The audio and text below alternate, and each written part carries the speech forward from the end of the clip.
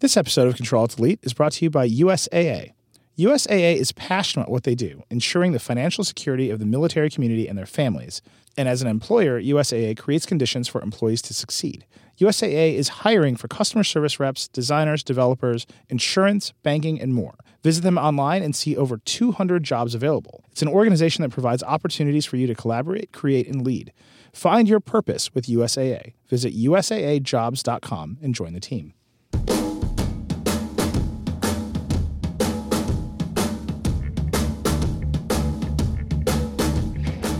Hello, and welcome to Control Alt Delete, a podcast on which you can play Snake 2. That intro comes to us from Michael Trapani. It's at That's Logical on Twitter, which is a great username, actually. Anyhow, I am Nilay Patel, the editor-in-chief of The Verge. I'm joined, as always, by my friend, Verge executive editor, Recode editor-at-large, Walter Mossberg. How's it going, Walt? It's going great, Nilay. I understand you're on jury duty. Is that right? Yeah, so I'm just going to tell the listener straight out, I have no idea what's going on. I know a lot about the inner workings of the New York State court system because I have been trapped in a jury waiting room. I was selected to be on a jury. If you've been listening to this show or the Vergecast for a while, I suspect that you feel as I do, which is you don't want me anywhere near the American justice system, let alone on a jury. I totally don't. And for some insane reason, the lawyers in this case, after going through voir dire, the jury selection process, decided that I should be on a jury. So, do they know you are a lawyer? I told them my wife's a lawyer. This is actually really funny. I said I'm a lawyer. My wife's a lawyer. I said, oh, what kind of lawyer was your wife?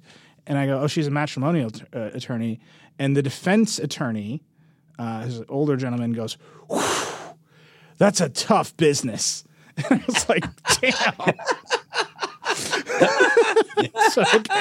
So those billable hours. Yeah. Woo. Oh, I mean, he just spent like family and divorce law in general. But it was just such a visceral reaction. Oh, you like this too? Becky switching her office over to Office 365. Hates it. Hates the whole thing. Might write a column about it. So okay. I'm going to do what I can. But anyway, I'm on jury duty this week. I spent literally the entire day in the Kings County Courthouse in Brooklyn. So I'm a little behind. But read Walt's column yesterday. Walt, you wrote kind of a different kind of column for you. It's a classic Walt, here's what the hell I want kind of thing. It's not a traditional review. Yeah, give me this obvious thing that I want.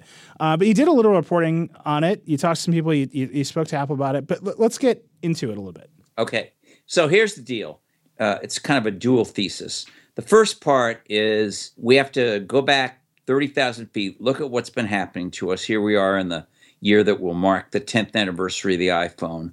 What has happened? What I think has happened is the PC itself, and by that I don't mean Windows versus Mac. I mean the personal computer, to include everything we might call a personal computer, has already changed, and the new PC is your smartphone and, to a lesser extent, your tablet.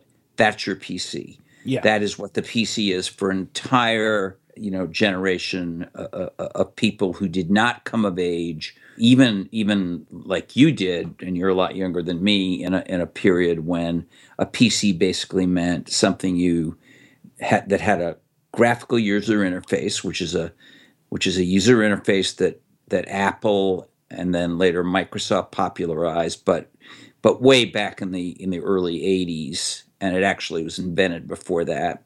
Instead, it has the multi-touch interface that was introduced on the iPhone and later on Android and other things.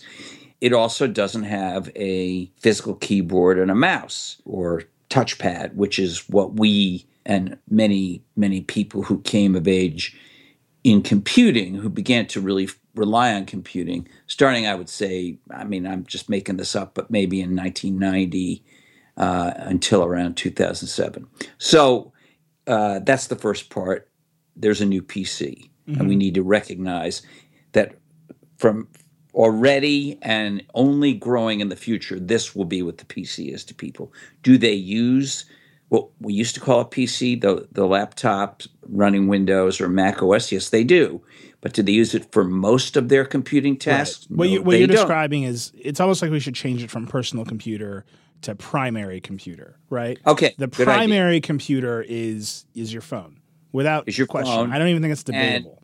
And in my personal case, and I am not in the younger demographic, as you know, I actually am using my iPad as much as I use my laptop. So Yeah. maybe I'm unusual in that, but I think it's a close call even for number two with me. So that's the first thing. The second thing is because I think a lot of this is looking at the interface and the type of apps and the operating systems, which are all so different. I think it's time to consider taking the best thing, or what I think of as the best thing about the old world, which is the clamshell hardware, which has a built-in keyboard that could be a really good keyboard if the company does it right. And it can put weight in the base so that you can use it on your lap. And there's a lot of other, has a big screen, which can be super fantastic and all that kind of stuff. And just build one that has nothing, and I mean nothing, but apps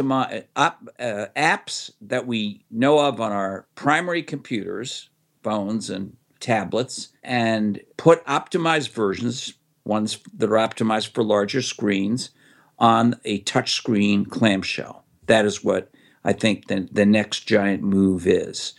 And by the way, I'm not thinking that anything obliterates the last thing totally. Certainly not in as short a period as the 10 years we've had the iOS interface around. Yeah. So I think other things will continue. The regular Windows laptops and Surfaces and all that will continue. The Macs with the Mac OS will continue for quite a while. The separation in some people's lives that exists today between their phone and these more traditional devices will continue. I'm really talking about an additive thing that I think could be quite fascinating and good. And then I go on to talking about why I think the company by far best positioned to do this is Apple. And that was the column, and it is causing a lot of arguments on social media today. It is. Every now and again, Walt publishes a column, and I get this flood. I don't know if it's directed at you, but it's always it's directed at me in large part. Why can't I put a comment on the bottom of this? Because the people want to argue. And Walt, you don't have a column, but I know that you love the social media interaction. So I'm arguing with people on Twitter today. What does that argument look like? Well, there are a couple of arguments. One is the usual thing you see on Twitter, which is people don't read the story, they just read the tweet, and then they decide they know enough to argue with you. And that is all about, well, Microsoft, made a tablet with a keyboard, a detachable keyboard first. So isn't that the same thing, or isn't that ahead of Apple? And the answer is, of course, it's not the same thing. Neither Microsoft's Surface tablets with detachable keyboards nor Apple's iPad Pros with detachable keyboards, which, I repeat, I'm not calling for eliminating them, but they're not the same thing as a well-done clamshell with a permanent keyboard. The other argument I get is that these are basically all from Microsoft fans. The other one I get is that the Surface tablet it is what I'm calling for already, and don't I know it exists? And the point is, if you read the column, I dealt with that, and this is what I believe. I believe that, yes, Microsoft does have tablet-optimized apps in the new style. It's their take versus Apple's or Google's, but it's the same type of thing.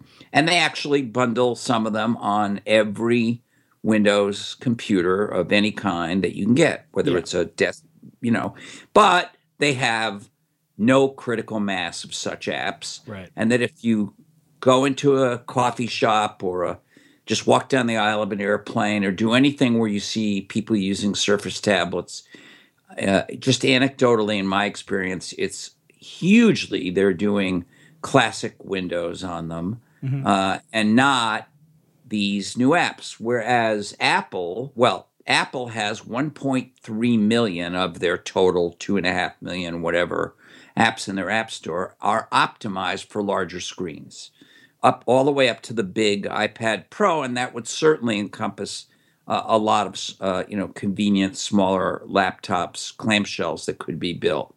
Android, I also deal with the Android case, which coincidentally we dealt with just a week or two ago when we talked about the Chromebook Plus, which is there are at least as many Android apps as there are iOS apps, but there are hardly any that have been optimized for larger screens, so they look terrible and they work terrible. And therefore, when you take these three, Microsoft optimized but almost none, Google a zillion but hardly any optimized, Apple 1.3 million that are optimized for large screens, it seems to me Apple is the company you have to watch if you're interested in this. Yeah, there's like stages of this. I think the Surface, what Microsoft is doing with touch displays on the traditional PC is sort of the argument for you should add touch to the traditional PC, and there's some value there. And I think, Apple is very hesitant, almost ideologically so, on putting a touchscreen on the Mac. That's why they did the touch bar on the new MacBook Pros. Right. I think what Google is doing, we've talked about this several times on the show, but Google right now is in this mode of really great ideas, really bad execution. Right? I mean, that's just where they are right now. And although I had a really smart person, not at Apple, say to me he thought this Chromebook Plus with Android apps was a lot about the Google org chart, meaning the efforts to combine the Chrome OS and Android teams, not necessarily the OS. Yeah, I mean, I don't know. Whatever is behind the poor execution and that sort of organizational mess might be behind it. The reality is they say to the public, to us, we have great ideas, and we say that's a great idea, and then they ship you the product. They ship us the product, and you're like, this is bad execution. Or in the case of the Pixel, which I still don't have, they actually never ship you the product. So that's where they are. But I think, their idea at least is about grafting desktop features onto mobile, right? So, Microsoft's idea is about grafting sort of mobile ideas onto the desktop. Google's idea is about grafting the desktop onto mobile. And what you're saying is Apple should do neither and just bring the hardware form factor of the laptop to mobile, which is a totally different idea.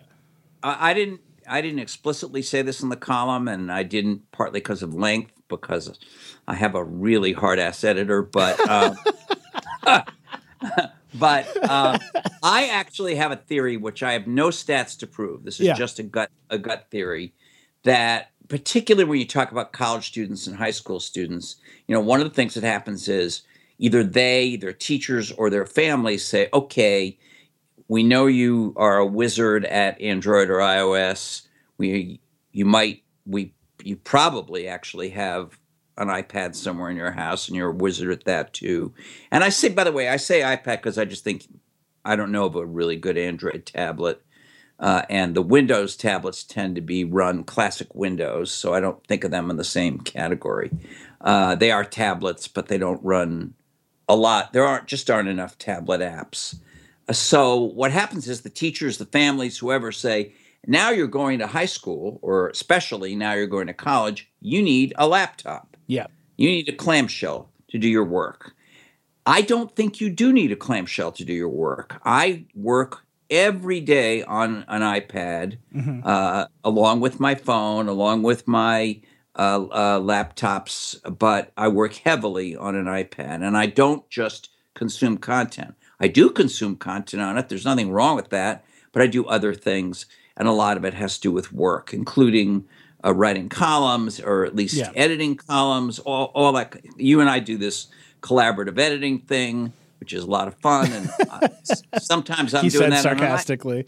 No, it is fun. It actually is fun. Yeah, and sometimes I do it on an iPad instead of a laptop. Just I find myself, whatever's handy, I pick up and do it on. Yeah. So here's what I think. I think that it's the form factor of the hardware of the clamshell that makes it attractive. More attractive even than there are some things that are attractive about a thing with a detachable keyboard, and that is, has to do with you can turn it into a pure tablet if you want, quickly, whatever. You don't have to have the keyboard all the time, but there's this sense, rightly or wrongly, this is what you use when you need to do real work. Yeah. And so what I'm saying is, hey, we have this whole new generation of people for whom the personal computer, or the primary computer, to use your phrase, is not the software that runs on the clamshell.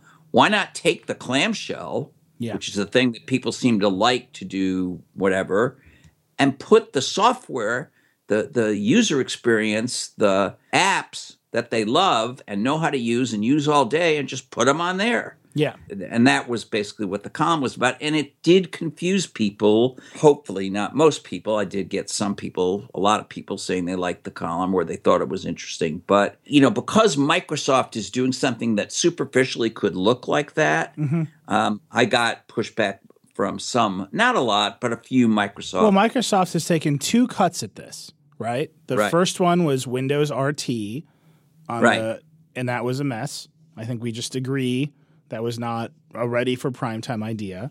Right. Although I actually think it was a good idea if done somewhat differently and if they stuck with it. But we can talk about that. I think we should talk about it. And they've recently, made this big move about running Windows apps on ARM, and you can see how they'll get there again. Windows app. They want to run Win32 apps that have been around for 25 years on ARM. But I would tell you that's where they're going to get the, hey, you can buy this computer and it will serve enough of your needs, because they certainly don't have the mobile app inventory to do that.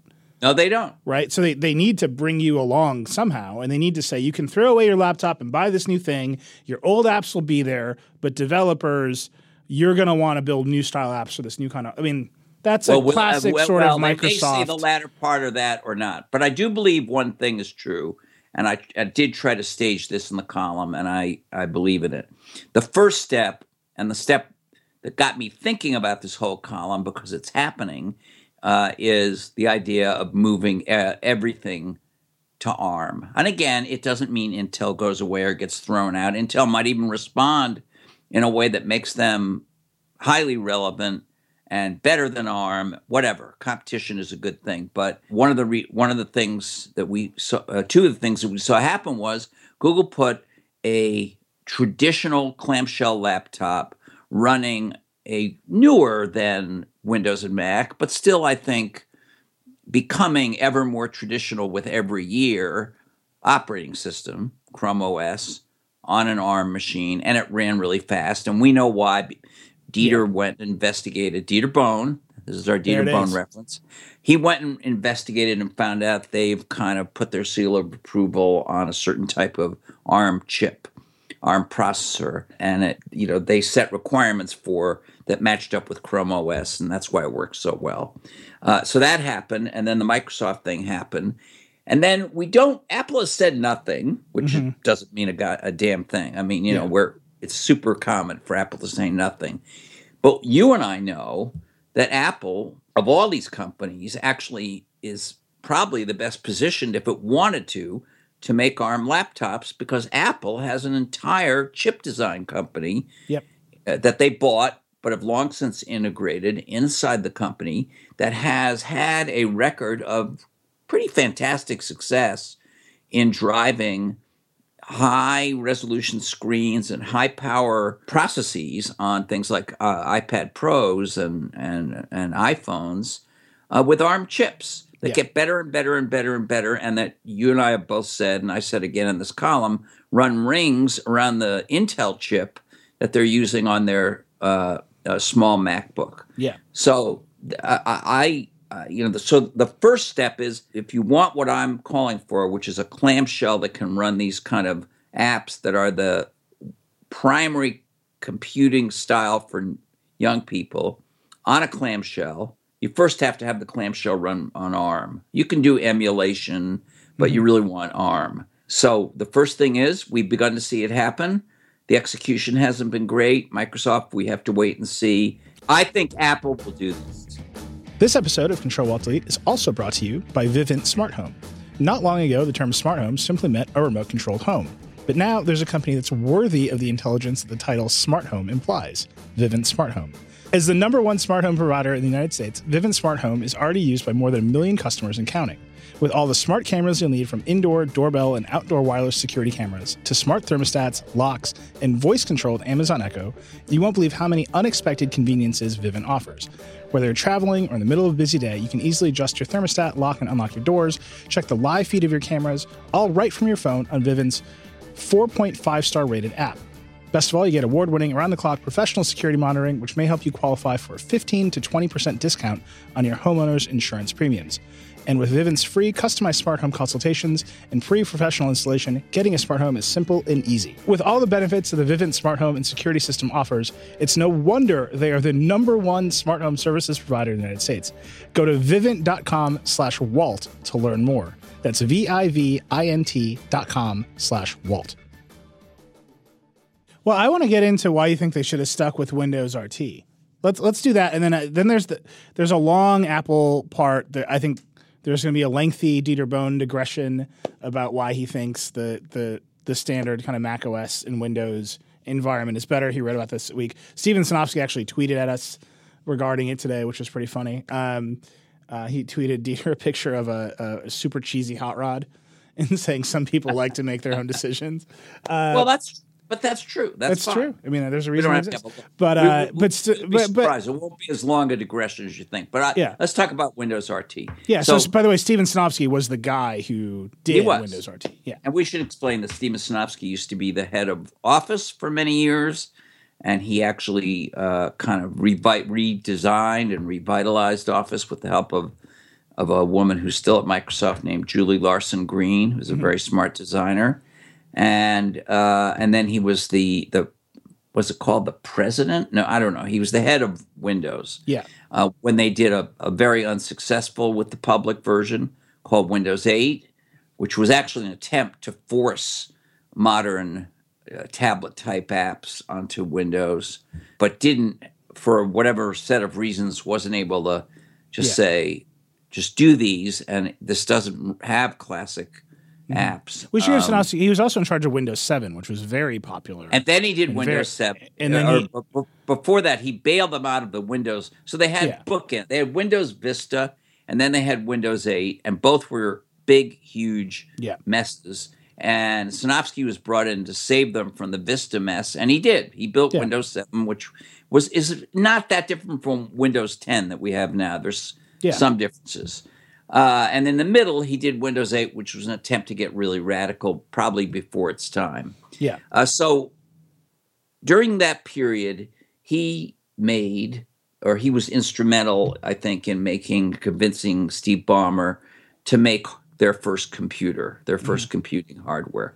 And that was the Surface line that we now know of, which does not sell in huge numbers compared to Lenovo or Apple or any of the traditional hardware makers, but it's there and it's beloved by some people.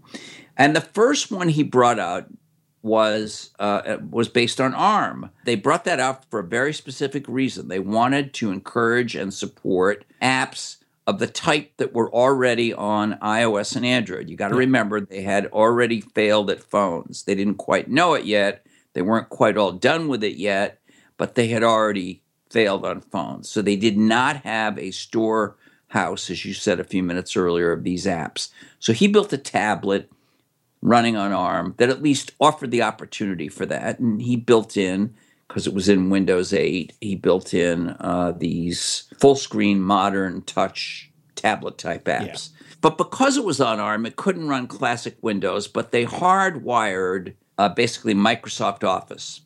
Classic Microsoft Office, because Microsoft had not yet built an ARM version of Office for Windows. They had built it for iOS, and that's a great story, which I don't know the full story of, but I think it was kind of almost a semi-rogue operation somewhere. And it's actually very good for iOS, and now it's very good on Android, but they had not built it yet for Windows.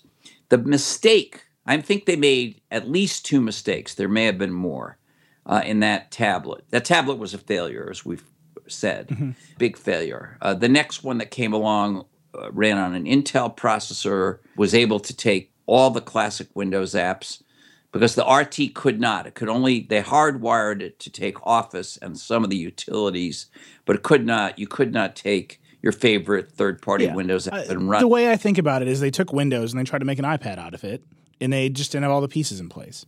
Right. So here's the mistake. I think there actually are some simple things they could have changed that would have given it a chance. One is they could have presented the classic Windows apps in full screen, essentially their own full screen windows. Yeah. Instead of presenting what they did, which was a desktop with a taskbar, which gave everyone the illusion that this was running classic Windows. And when they found out they couldn't put a classic Windows app, they were pissed. Yes. On it. I think that was a mistake. I also think naming it Windows RT, which was a stupid name, a very technical. The naming around all of this stuff, you just said modern apps. They started with Metro. Much better name. Much better name. They got sued by a German grocery store called Metro. And poor Microsoft didn't have enough money to. I used to, Frank Shaw, who's the excellent, wonderful head of comms at Microsoft. Yeah. I used to send him notes all the time saying, why don't you just pay the grocery store? And he said, it's more complicated. Yeah, buy the grocery store. It's a great business. Another $1 billion business for Microsoft. German produce. But they went to Metro. They were Metro. Then they went to Modern, and then something happened where they didn't want to use Modern anymore. And now it's just kind of nothing. Now it's called Universal or Windows 10 or something. Yeah. But the point is, and then the other thing is, I think they should have stuck with it. Yeah. Because without getting into it, there were also some company politics. There were company politics through the whole thing.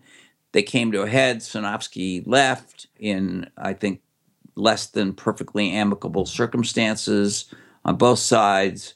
And all new people were brought in, and it's like old regimes go out. Yep.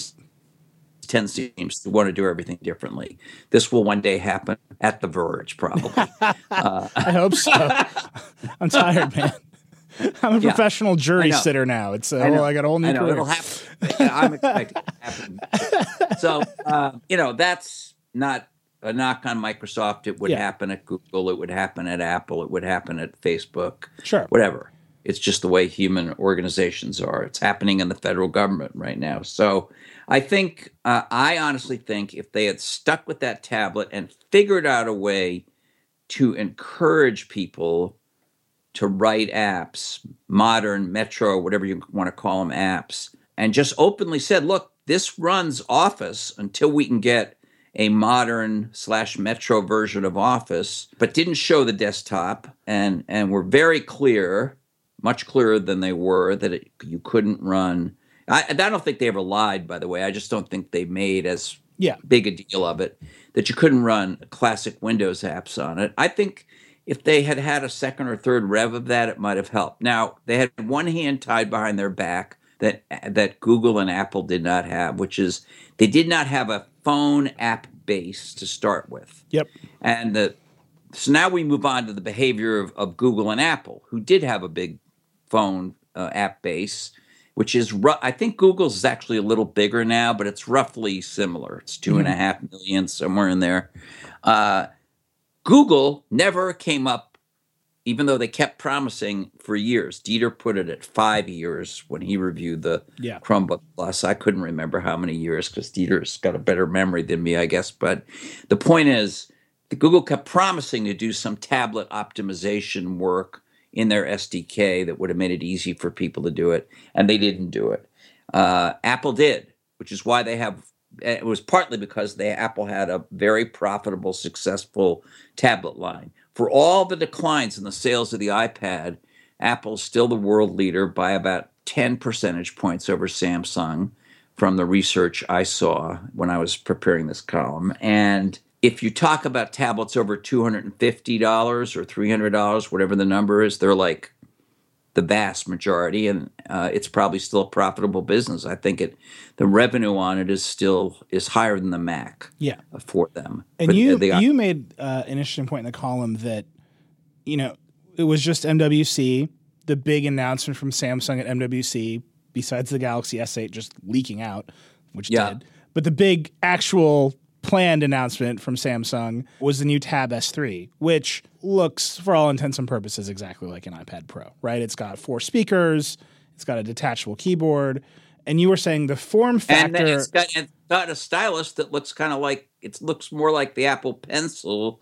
than it looks like... Vlad is in love with this thing. It actually looks like a pencil. They licensed the pencil design from Sadler. Right. So they've converged, right? The form factor of the premium tablet has converged on tablet, detachable keyboard, stylus, right?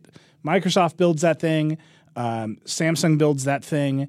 Apple builds that thing. And I think what you're saying is there's a reason it's converged there. People want the keyboard. They like this pen idea. There's opportunity there. But the next big opportunity is just replace your laptop. Like that thing may not be able to replace the traditional clamshell laptop for people. Why not take its elements? You've already got them there and just build the next piece of hardware that people want. Yeah, that's a pretty good way of summarizing what it is I was writing about. And here's what I think.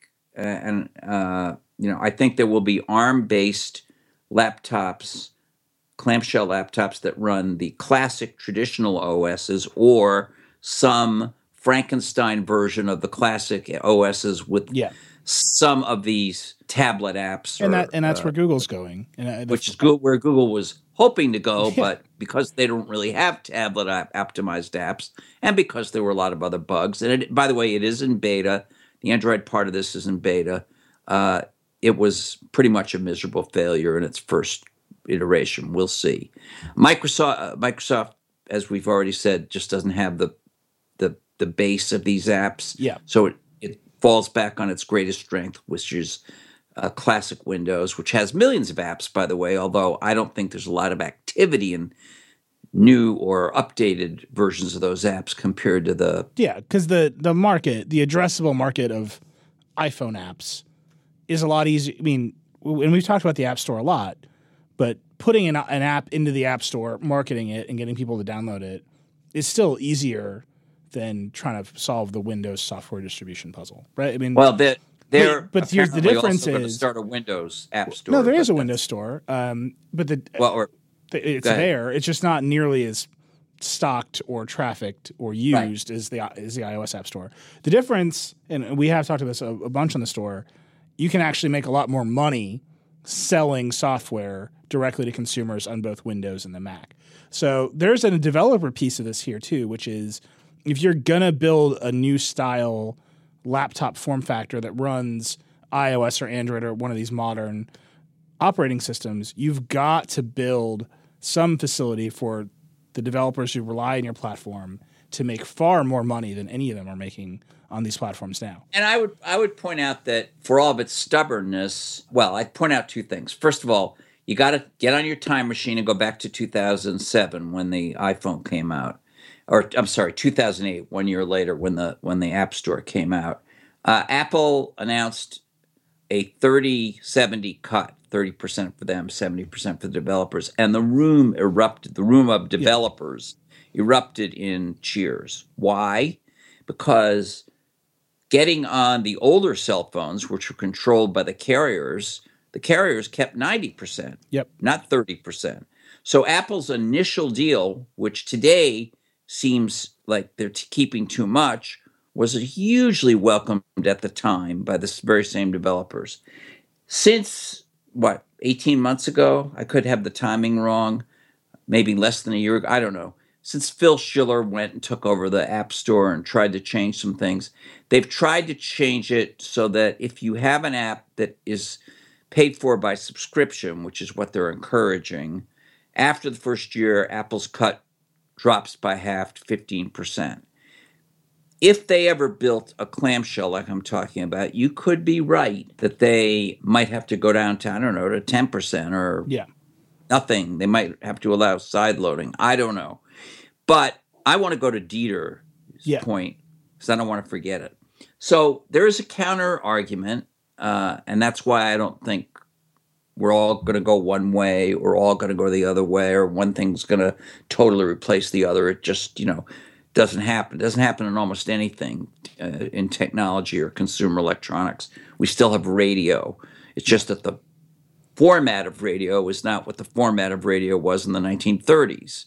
So Dieter wrote a very good column, I thought, in the genre of Verge at Work, where he talked about utilities for his menu bar on his Mac that help him to customize his Mac the way he wants and get to functions that may already be on the Mac but buried somewhere in the system preferences or somewhere else quickly on his menu bar. And he has so many that he actually has 2 rows, one of which is hidden. I mean, he's a maniac. He's a maniac. He's a beloved. He's our beloved maniac.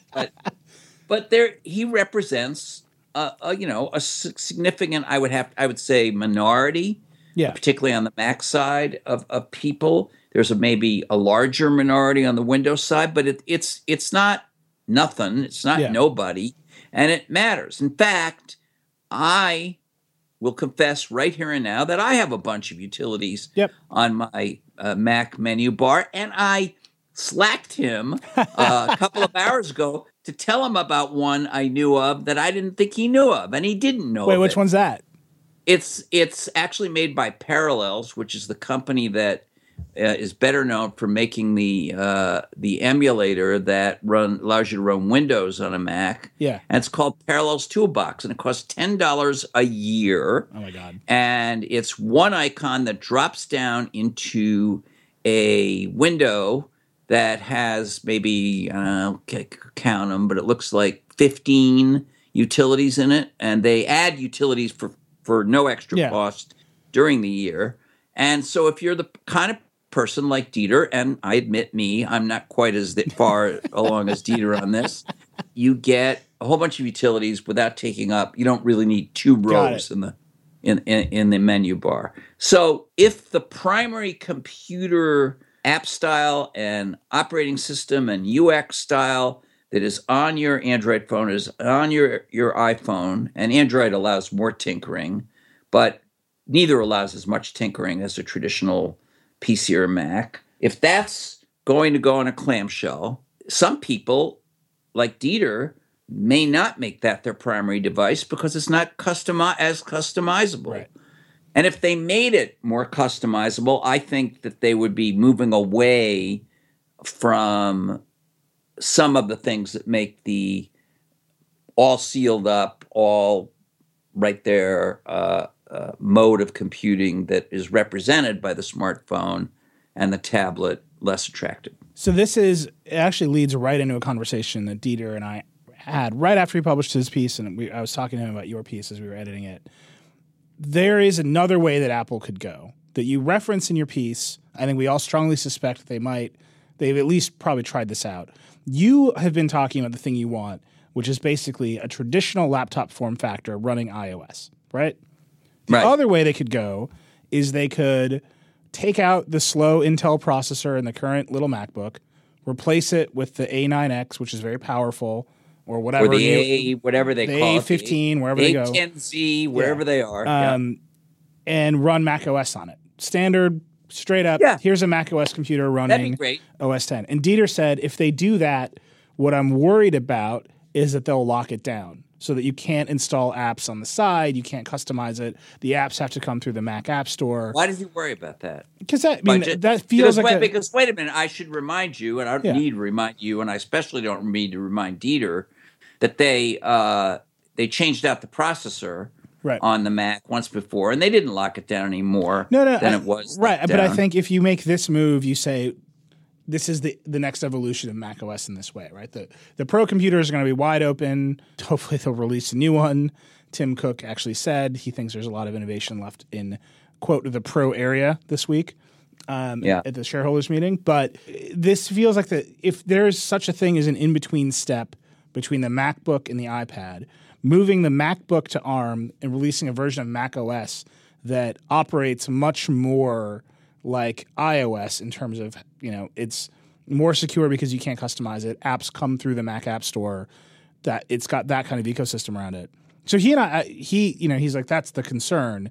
I don't know that they can do that precisely the developer-related reasons that we talked about just a few minutes ago. Yeah, I don't know that they can I don't think Mac developers in particular are going to get excited about that at this point in time. Even if they stayed, even if they didn't do ARM, and I do think they're going to do ARM, again, I see it less as a middle ground and more as a first step. They may have actually rejected the idea that I talked about, which doesn't mean they won't come back to it. They may be undecided about that idea.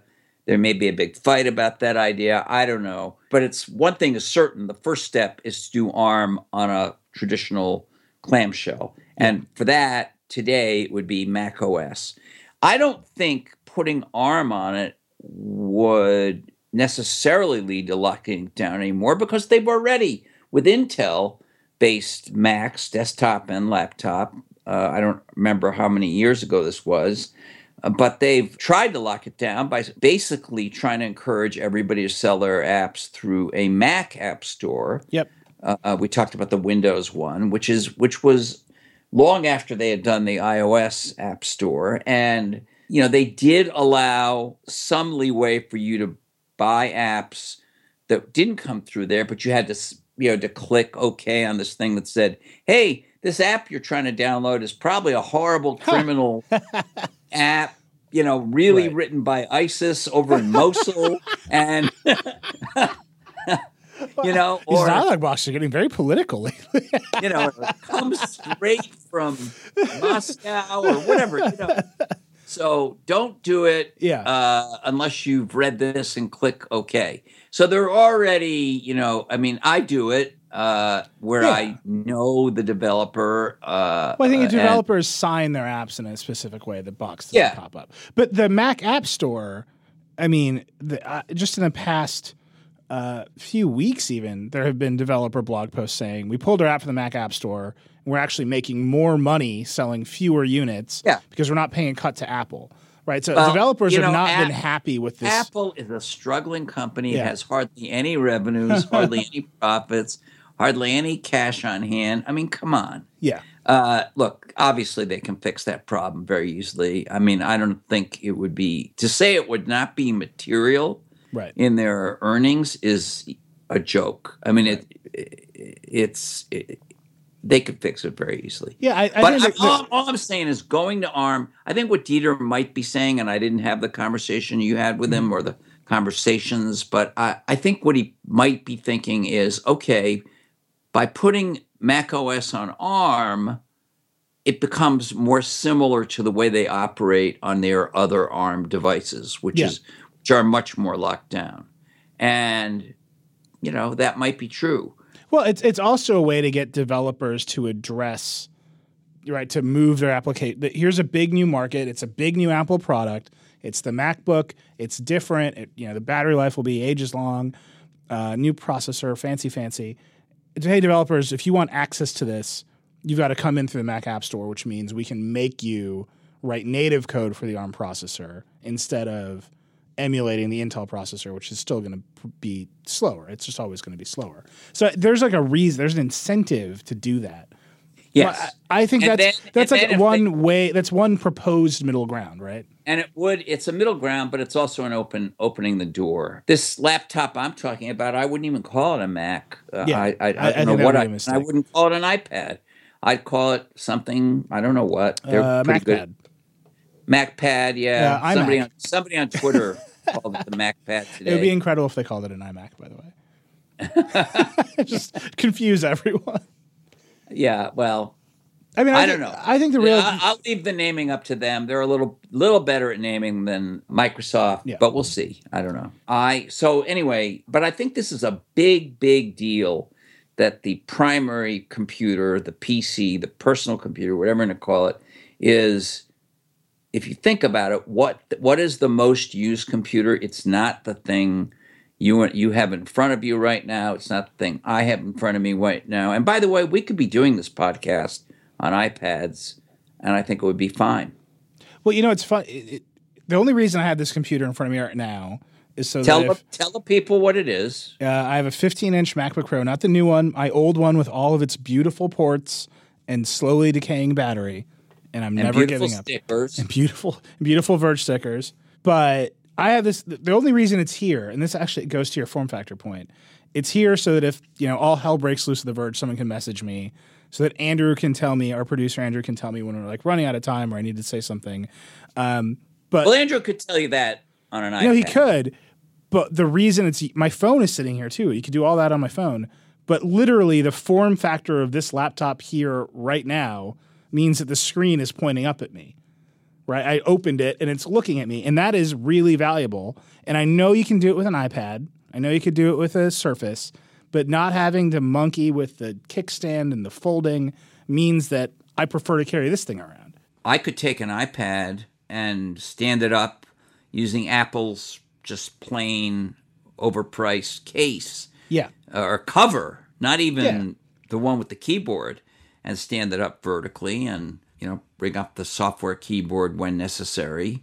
No, and tap. I'm not saying I could have and by the way, I could split the screen. I could have this running on or on 3/4 of the screen, Slack running on a little part of the screen. It's not. Yeah, no, I'm not. Look, I'm saying you could do that. I could do this on iPad. I could do it with a Surface. I could do it with a Pixel C, although that would be this form of self-torture. There's a lot of devices that you could do that with. I'm saying just when I was walking into this room, I need a display in front of me. The fastest and simplest way to get a display vertically in front of me such that if something happens and it needs to get my attention is to open a laptop. And that is, I think, going to be powerful forever, right? It's just a good form factor. There's a reason it exists. Just as you were saying in your column, there's a reason the premium tablet form factor has converged. That's also a good idea, but they're not the same idea, and there's a reason that I think laptops will always be around. The question is, what operating system are they going to run? Yeah, that's why the deck on my column says pay attention to the software, right? And Apple. I think the people that are all excited about the Surface are paying a lot of attention to the hardware, and of course both are important, but I think the hardware is the easier part. I think the question is, do you kind of swallow and say, let's take the old, beloved hardware we're still selling and put the new, beloved software we're selling more of onto it? Yeah. And my answer to that is yes, please, as soon as possible. And Google is doing it, so at least one of the platform companies is doing it. I think, as we've discussed, there are issues there. And the one company best positioned to do it in a big way says, as usual, nothing. Yeah. So. Yeah, you've got a great quote. I said you talked to Apple at the top of the show, but that was a little bit of a tease because you asked them and they just said, no, we're not talking about that. It was a great quote. You're like, I asked them as usual. They said nothing. Yeah. But, the Microsoft side of it, I'm just going to keep coming back to it. The thing that they're doing with Windows 10 and their Surface line, trying to show the world that they can extend the platform, that they can extend the interaction model, is really interesting. I think the Surface Studio, that big desktop that folds down into a canvas, is a really smart idea. I haven't used it, but it seems great. Yeah. Yeah. No, and it's like a beautiful thing. Whenever people see it, they want to stop and play with it because it just invites you. There's a lot of opportunities to do a lot of different kinds of things, but the big opportunity, I think, as you said, is for better or worse, the platform for work feels, or the hardware form factor for work feels like a laptop. It feels like you fold it up and you start typing on a keyboard that's not going away. And if Apple or Google or Microsoft or whoever wants what is our primary operating system to become the all-the-time operating system, they need to bring it to this form factor in some serious way. Yeah. I just don't know. I'm far more confident that Apple will do that with Mac OS in some way because that feels like their laptop thing. But they'll do an ARM. Yeah, they'll do an ARM. I mean, I was using, when I was sitting in the jury duty room today, I was using the little MacBook that I have because I didn't want to carry this monster and this battery dies so fast. And I thought to myself, man, this thing is basically the size of an iPad. There's nothing about this that says it shouldn't run a totally different operating system. There's nothing about this experience that screams, I have to use the Mac. I was basically flipping back and forth between Slack and a web browser. And a little bit of Twitter. Exactly. Yeah. And Dieter, if he did another guest drop in here, would be saying, I have 16 windows open, and I can't do that on iOS or Android. And the truth is, most of us don't have 16 windows open, or if we do, we can't see them. They're just open because we forgot to close them. I'm now looking at you I have two things open here. One is locally recording this, and one is Slack. Skype. And I have other windows open behind it, one of which is Slack, one of which is a browser, one of which is an email program. And by the way, if you have an iPad Pro and you have the keyboard or a third party like a Logitech Create keyboard, you can do Alt-Tab on that, just like you can do on Windows and or Command-Tab on the Mac, or Alt-Tab on Windows, and you can see all the things that are open and quickly switch. And Android has a lovely dedicated, this Chromebook had a lovely dedicated key that let you see everything open. These things are all doable on those newer OSs. Well, that's it. They have to Alt-Tab in an iPad with a keyboard involves like a pretty slow animation of windows flipping around. Like, it's not there yet in the way that it seems fast and seamless and professional like a Mac for that particular use. But I want to ask you about one line, just as we kind of wind up here. You said this would revitalize the iPad, and I think you, in parentheses, at least the edit that I remember, it said not that it needs it. I think the question is, I know, they still sell the most. Their sales are dropping because people like them. They keep them for a long time. Do you think it needs, and now they're running ads for the iPad Pro that show a lot of the use cases that you're talking about, right? The split screen, they got messages. They're actually great ads. But do you think this product needs a boost in like a resurgence of interest like this, or this operating system, or is this just the thing that you want? Well, look, as always, we should note that we don't own any stock in these companies, including Apple. So on one level, I don't care. But yeah. But if I were them, or if I were Warren Buffett, who apparently just now owns like 3% of Apple, I would want this thing to have a boost. And I think we believe they're about to actually bring out at least one and maybe more than one new iPad Pro.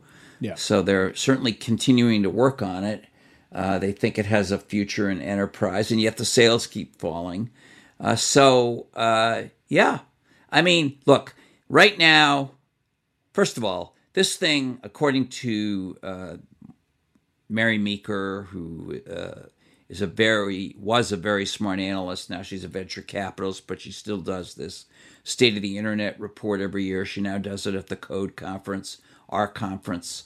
She says the iPad in its first year or two was the fastest takeoff consumer electronics device ever. Right. Faster than the smartphone, faster than the PC, faster than the DVD player, any of these things. I checked public sources, because of course Apple won't give you the number, the other day, and it was like 350 million iPads have been sold. They're still selling in an average quarter, and this is way down, by the way, but they're still selling 9 or 10 million of them at a reasonably high price every quarter. If your entire company was selling a product with those kind of margins in those kind of volumes every quarter, you'd have a pretty good company. Yeah. So it's not that it's terrible, but I think it could. I honestly, it's just Mossberg's belief that if you put iPad apps and considered a clamshell iPad without a detachable keyboard or screen, just a clamshell, not something that flipped around to become a thick, heavy tablet or any of this stuff, and it was part of the iPad family instead of part of the Mac family, and so you counted it in the iPad sales, I think it could resuscitate iPad sales. I do. I think there'd be a lot of interest in that. This kind of all ladders up to kind of the big question, which is, where is Apple's focus, and where are they pushing their product lines outside of the iPhone, right? Like, the iPhone is, they have to, it's their business. It's the biggest part of their business. You can shower it with praise, you can shower it with criticism, but it is an absolute monster in this industry. So obviously they care about that, and they're going to iterate that, and they're going to push that. I think there's been a lot of rumors this week. Of course, everyone else is announcing phones, so there's Apple rumors to counter it. So I love that game. But, there's rumors there's going to be a big one and a small one and an OLED one. They're going to push that product. We know it. Where are they pushing the rest of their line, right? Is it going to be the Mac? Is it going to be the iPad? Are they going to invent, yet another thing for the Apple Watch that makes it something totally different? It's unclear to me who is thinking about these other product lines in a way that has big ideas beyond just iterating them, right? And I think that on one level, Apple is better at iterating their products slowly and steadily than any other company. On the other hand, it might be time for a leap like the one you're describing, and it's curious to me who's responsible for that leap. It's totally clear to me that it's time for a bigger leap. I am confused as to how much emphasis they are putting on these other products. I do believe they are hard at work, but they're hardly the only one, but they're hard at work in a serious way on augmented reality.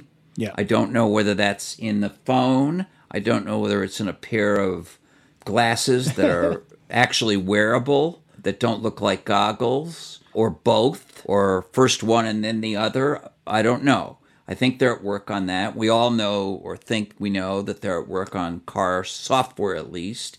But I don't know.